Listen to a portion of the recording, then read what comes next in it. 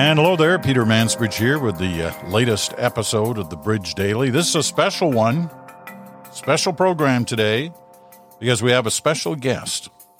So I'm going to let you think here for a minute while I give you some clues as to who this could possibly be. All right? He is a renowned scientist, a renowned activist, an author, a broadcaster, a grandfather. He's done a lot of things. Are you starting to get the hint here? First time I worked with him, and he won't even remember this, first time I worked with him was in the fall of 1984. He was already a rock star. I wasn't even in the galaxy at that point. But we were dealing with a very serious issue at that time, the fall of 1984. It was the drought in Ethiopia, and the world was starting to respond. And David Suzuki was my guest on a special program that we were doing on CBC television, trying to help us understand what was going on at that time. David Suzuki joins us from his home. It's been his home for 40 years, overlooking English Bay on the Pacific Ocean, out just on the edge of Vancouver. David Suzuki, welcome. I don't remember that 1984 interview, though. Gosh, that takes us way back. It sure does. We actually did. It was a kind of a town hall kind of thing. It was in the. It was in the in one of the studios in Toronto, and you came in to talk about it. And you know, those were difficult times, and we're facing difficult times again. And before we get to the specific reason of why you're here to talk to me today, I want to try and get your sense of the moment that we're in, because this is a moment, this last 8 or 9 months, that will be talked about for decades, if not centuries. I mean, we still talk about the 1918-19 flu, the pandemic that killed so many people around the world. And we're looking at something very similar right now. So in your words, how do you describe this moment that we're living through right now? I think it is certainly a big warning that we can't go on living the way we are. We're just not able to handle this. And we've had a number of warnings with Ebola and with hantavirus, with MERS, with SARS. You know, we've kind of escaped the bullet on those. But this one coming along shows that we simply were not adequately prepared. And I think people should understand that the vast majority of diseases that we encounter come from nature. They are generated in other animals and jump from them to us.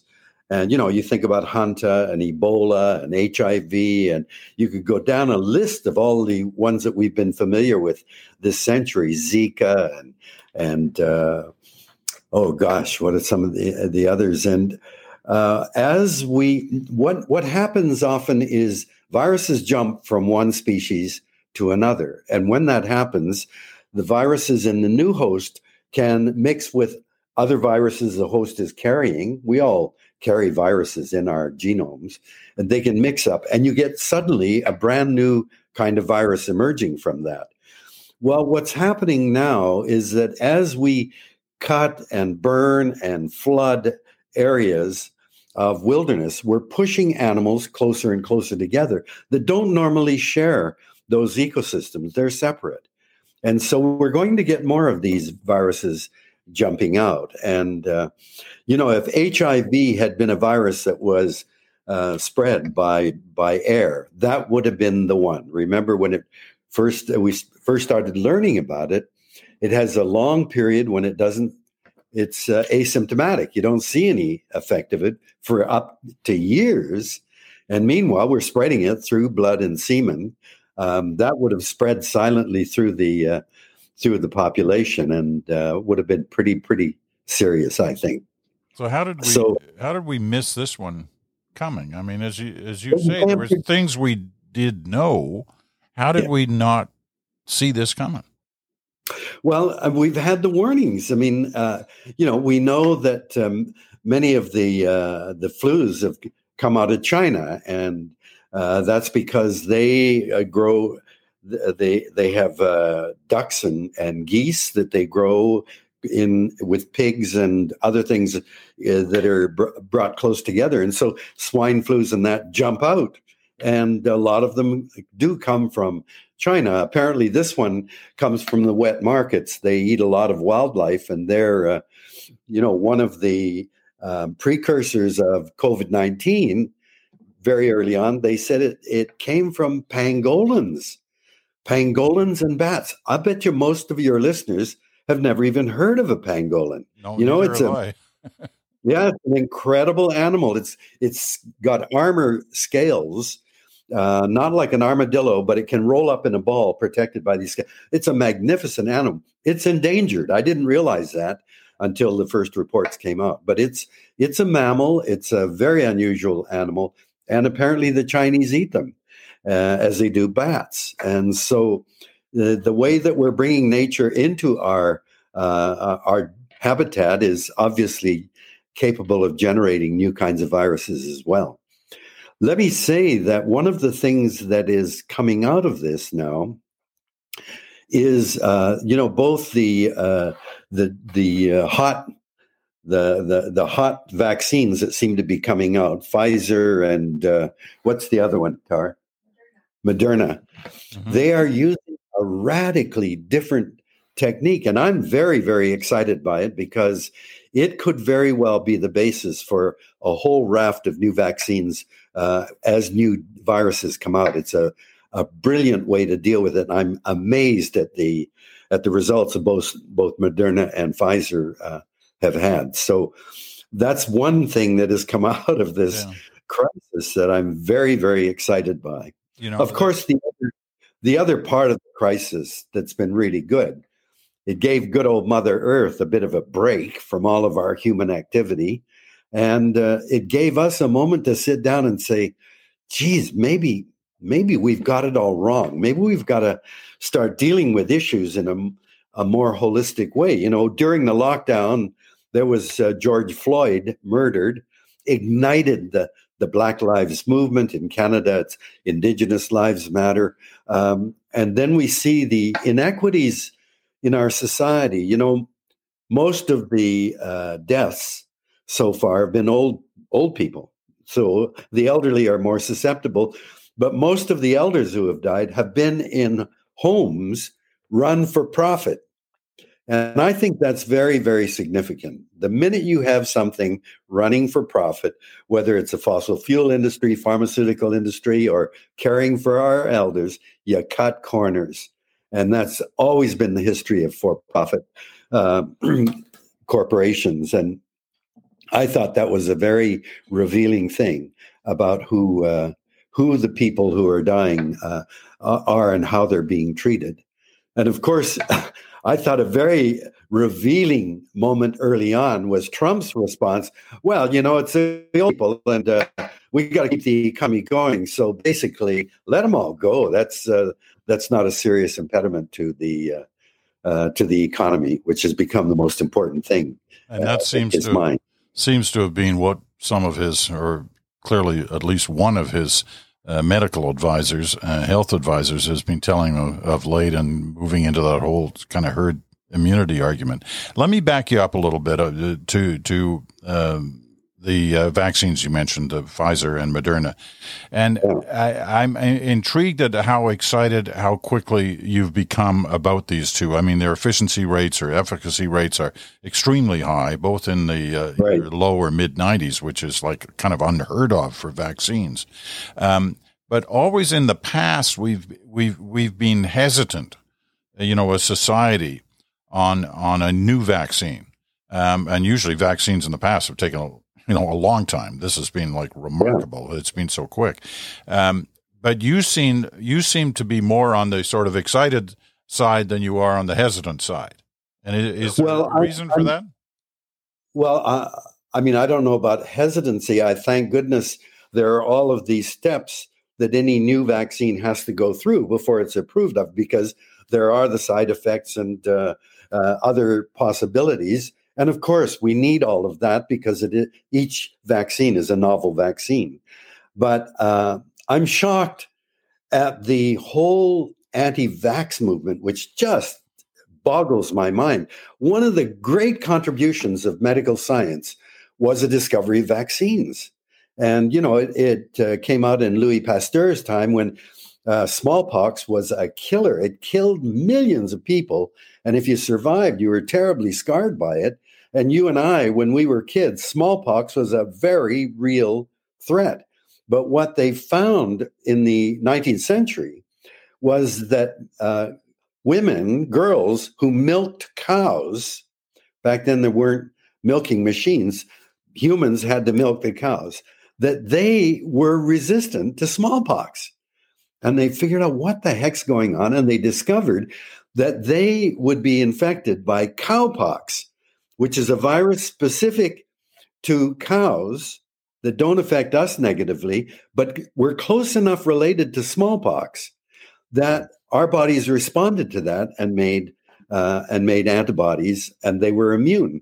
And that was the basis for vaccines. And, one of the great achievements of modern medical science is smallpox has been extinct now around the world. This big killer every year is now extinct and has been for several decades. That was a great achievement. But then because of a paper that came out from England suggesting that vaccines were somehow causing a rise in rates of autism, and that was then picked up by people in the media, and suddenly and a whole anti-vax movement started, and that has been shocking to me. I guess there's some kind of conspiracy to prevent us from knowing that there's some additive to the vaccine. I don't know, that's causing damage. I'm shocked at that. Yes, of course we have to be cautious, but this new vaccine is very, very different. If you don't mind a little bit of science, normally we respond to an invading organism by recognizing that that organism is different from us. And we usually respond to the proteins on the surface of the bacterium or the virus. It has a surface protein that's not found in our bodies. So our bodies immediately react to get rid of it. Now, that takes time. And usually it's a race between our body's ability to recognize these proteins and manufacture enough antibodies to neutralize the invader. And what vaccines do is they accelerate that process of generating antibodies and becoming resistant. Normally, then, what you do to induce resistance is you take, if it's a virus, you take a virus that's killed, or you take a virus that's been severely engineered so it can't reproduce. And then you inject the dead virus or the remnants of a virus and into our bodies, and we respond to that by seeing a foreign body. That's the normal way you generate a vaccine. The antigen, what generates it, is usually a protein you inject into the body. What this does is radically different. What they do is take the actual message, in this case it's RNA, ribonucleic acid, which is a genetic material of the virus. They've been able to pick up the gene that specifies what these spikes, the spike proteins that allow the virus to glom onto our cells and inject into it. They take the gene for the spike protein and then surround it with a membrane, a fatty membrane. So they've now got the RNA and they use that to stick it into our cells, where that piece of RNA starts being read by our cells, and we start making in our cells spike proteins. And then our bodies go, hey, this doesn't belong here, and they begin to destroy it. So that means if we can find the genes that are responsible for these surface proteins of any new virus, we can now embed those in our cells and induce an immune response. It's a very, very exciting approach, I think. It's completely new. And so once we've dealt with the coronavirus, the COVID-19, once we've dealt with it, with these new vaccines, what could that methodology lead to? What could it mean for the future? Well, we're always going to have a lag, because what enabled this new technique was very quickly the Chinese isolated the virus. And we have the techniques now that are, when I started as a geneticist, we never dreamt you'd be able to pick up a piece of DNA or RNA and actually get the arrangement of message in that within days. I mean, it's astonishing what they can do now. So isolate the virus and immediately find out what the various genes in that virus nucleic acid are, and then pull one out and start encasing it in a fatty membrane, and start testing it. So it would accelerate, I think, very, very rapidly our time from discovery of the virus to the time that we have something that works. But of course, there's all the testing that's got to go on, and make sure, you got to test it in a large population, get the data and show no side effects. All of that's got to be done. So it's not like discover a virus and next week we have a vaccine. Even now, the Moderna and Pfizer vaccines are looking very, very good. It is going to be, I think, until next year, the end of next year, before we'll have enough people inoculated to say that the threat is over. It's going to take a while, and the immediate problems. I think the rich countries are going to pay money, buy a share of that. Although I gather Bill Gates has now invested a lot of money to ensure that there will be samples for the developing world, which is great.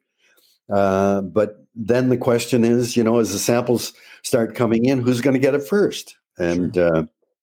Well, you're quite right, because when you look at the lineup of who's already pre-ordered from these various companies, even if they haven't shown that they have a successful vaccine yet, but when you look at the countries that have already pre-ordered, they're all the rich countries. And at the top of the list, per capita, is Canada.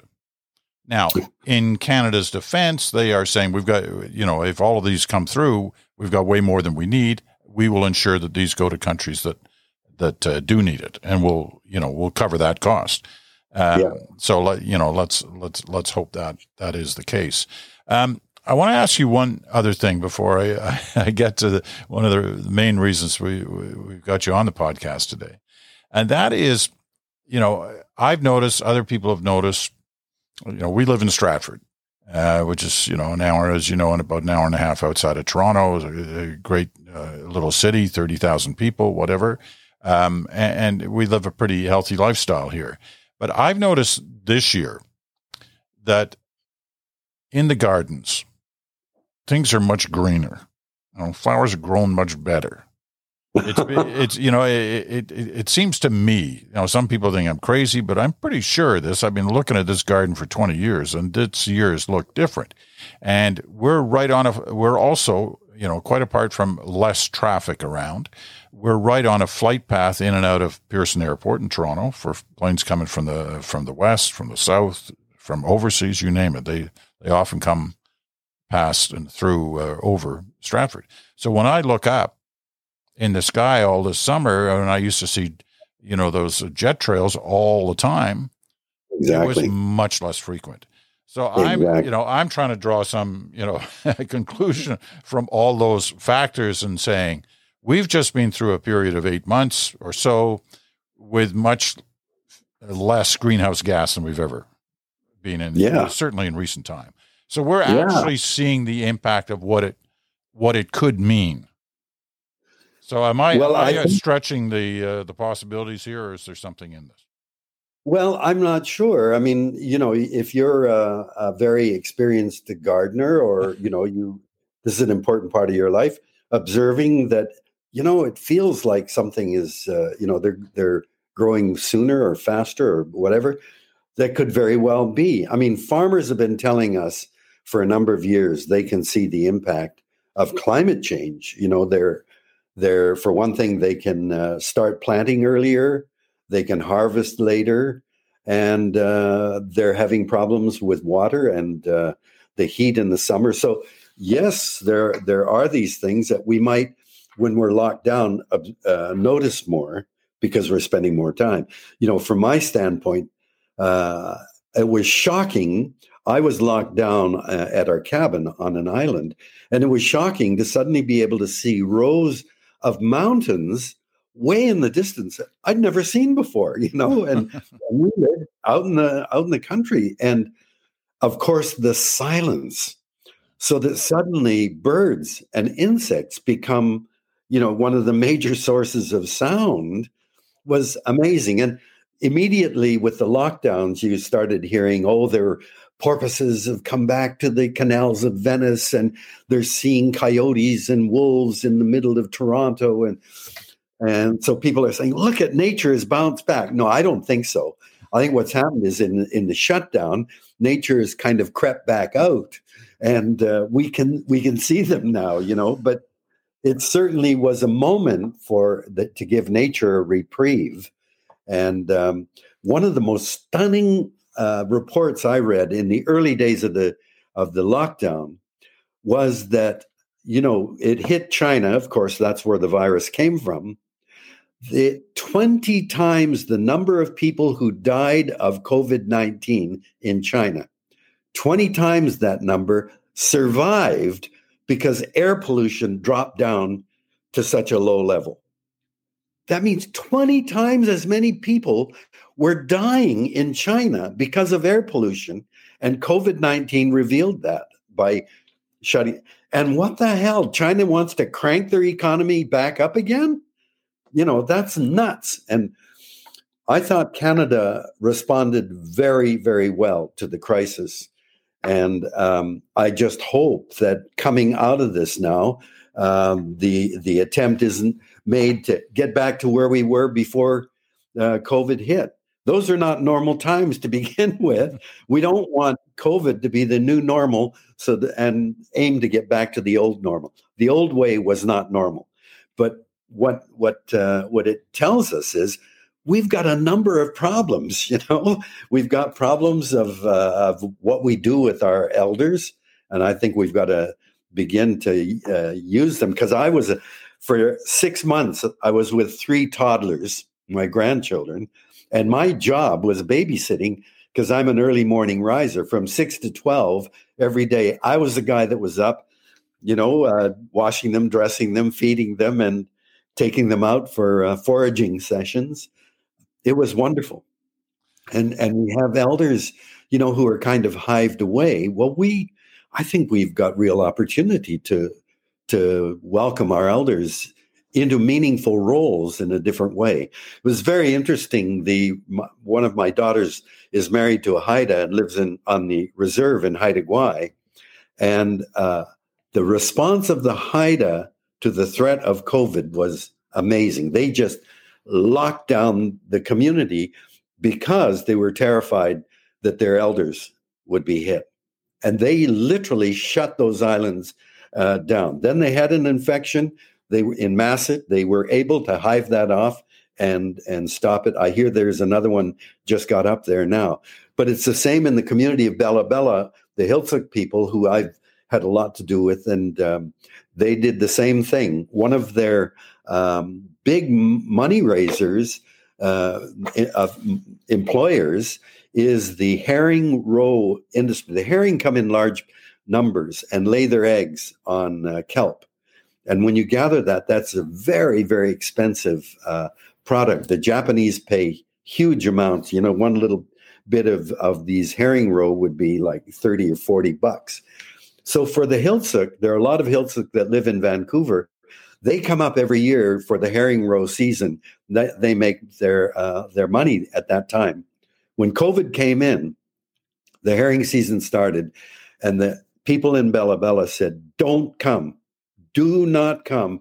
Even though these people depended on that herring roe fishery, they did not want to threaten their elders, and they just locked the community down. And so that's a very, very interesting, they value their elders. And Peter, you and I, that's an important lesson. People ought to value us, even though we're these old doddering codgers. I think we still have things to contribute. So still got a few laps in the pool, as we say. Let's get to This has been fascinating, and I've learned so much, and I know the listeners have learned a lot just listening to the way you've described these different elements to this story. But the one element that we haven't touched is this has in many ways been an inspiration for you to start something you hadn't done before, which is a podcast. So tell me why David Suzuki is now going to do a podcast.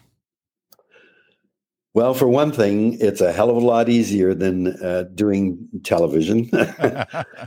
And, my first love was always radio. I loved it when we started Quirks and Quarks, and I did that for 4 years. Yep. And then as I got more involved with the Nature of Things gang, I had to make a choice. It was too much to do both at once.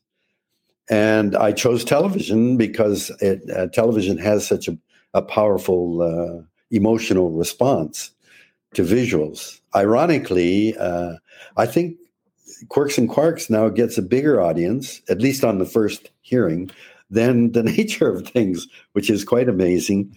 And that's a tribute to CBC Radio, I think. Anyway, I thought I still, as an old timer, I've got something still to share with the public. And my message has been very, very simple all these years, that the most important things in our lives are the things that keep us alive as biological creatures.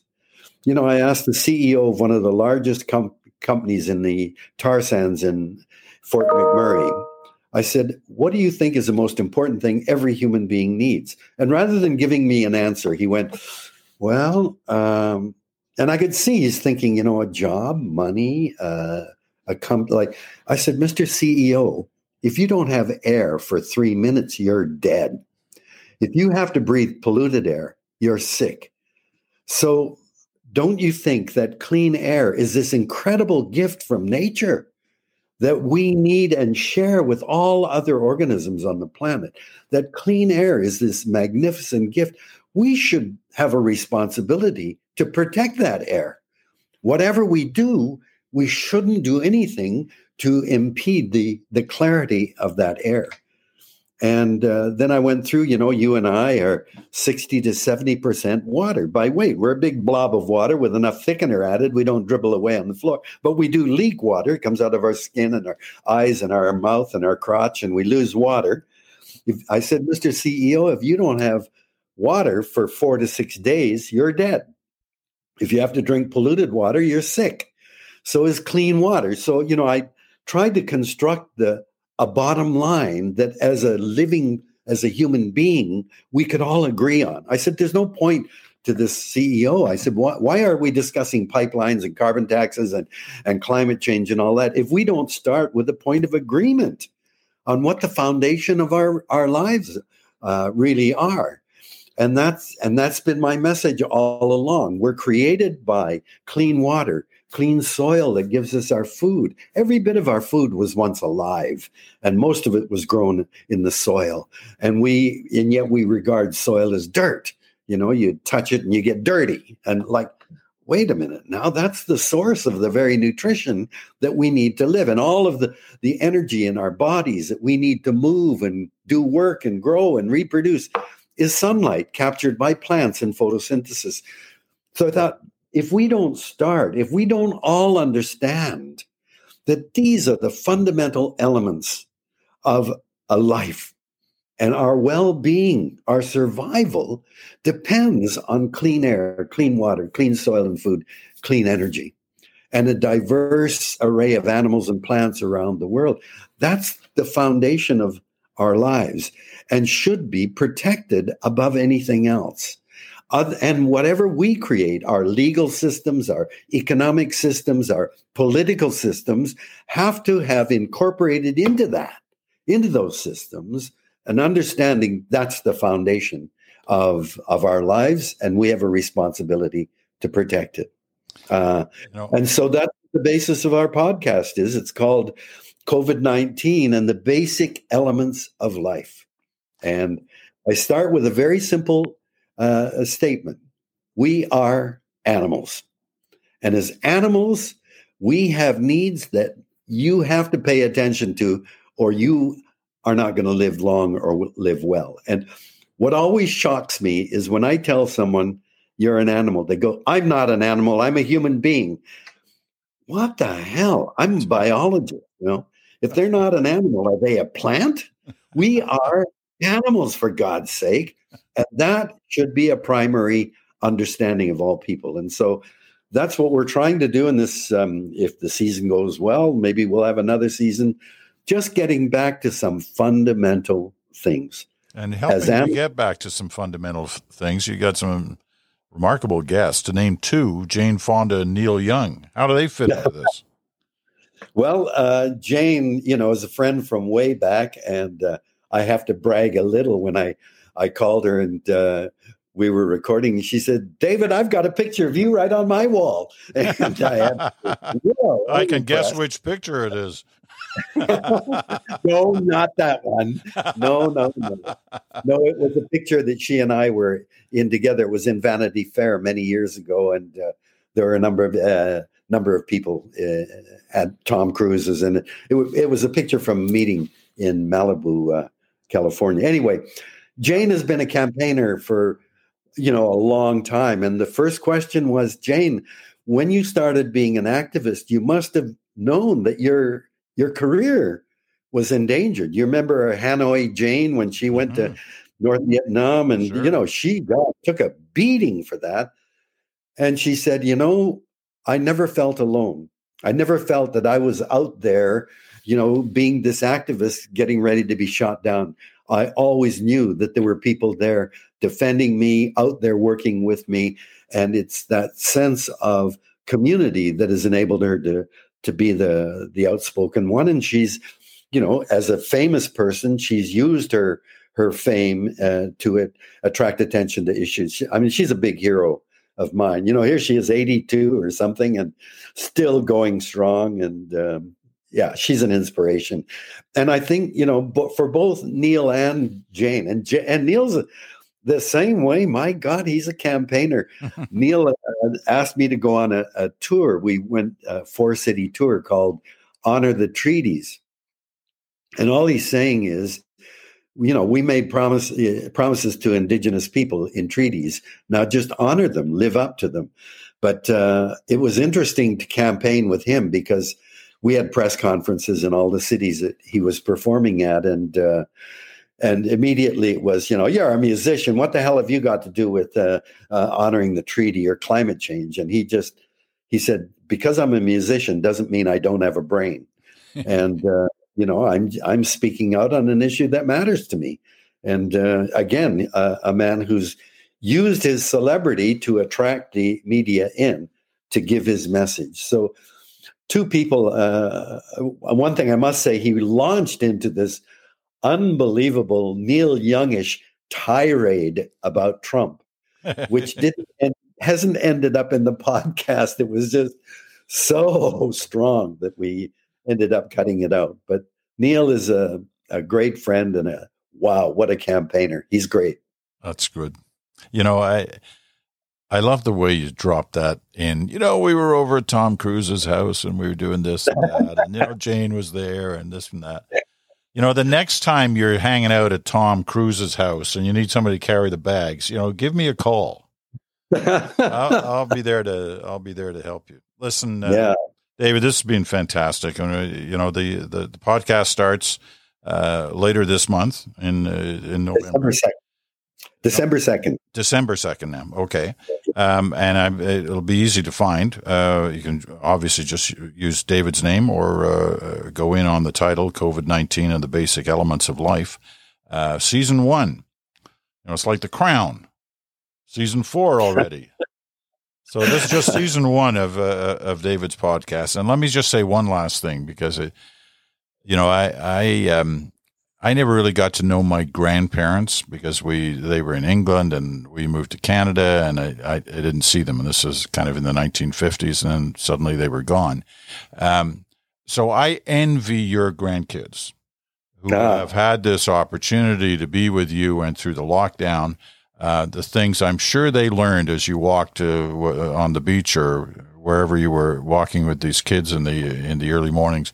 Probably learning some of the things that we've learned in this last 40 minutes or so on this podcast. And they're lucky kids because they will take that with them forever, and they'll tell their kids and their grandkids.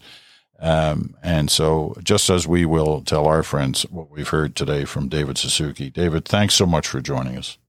Thanks, Peter. It's a delight to see you again. And us old timers are still hanging in there. Yeah, absolutely. All right, that's the Bridge Daily for this day, a special edition with David Suzuki. It's been a treat to be able to talk to you, David.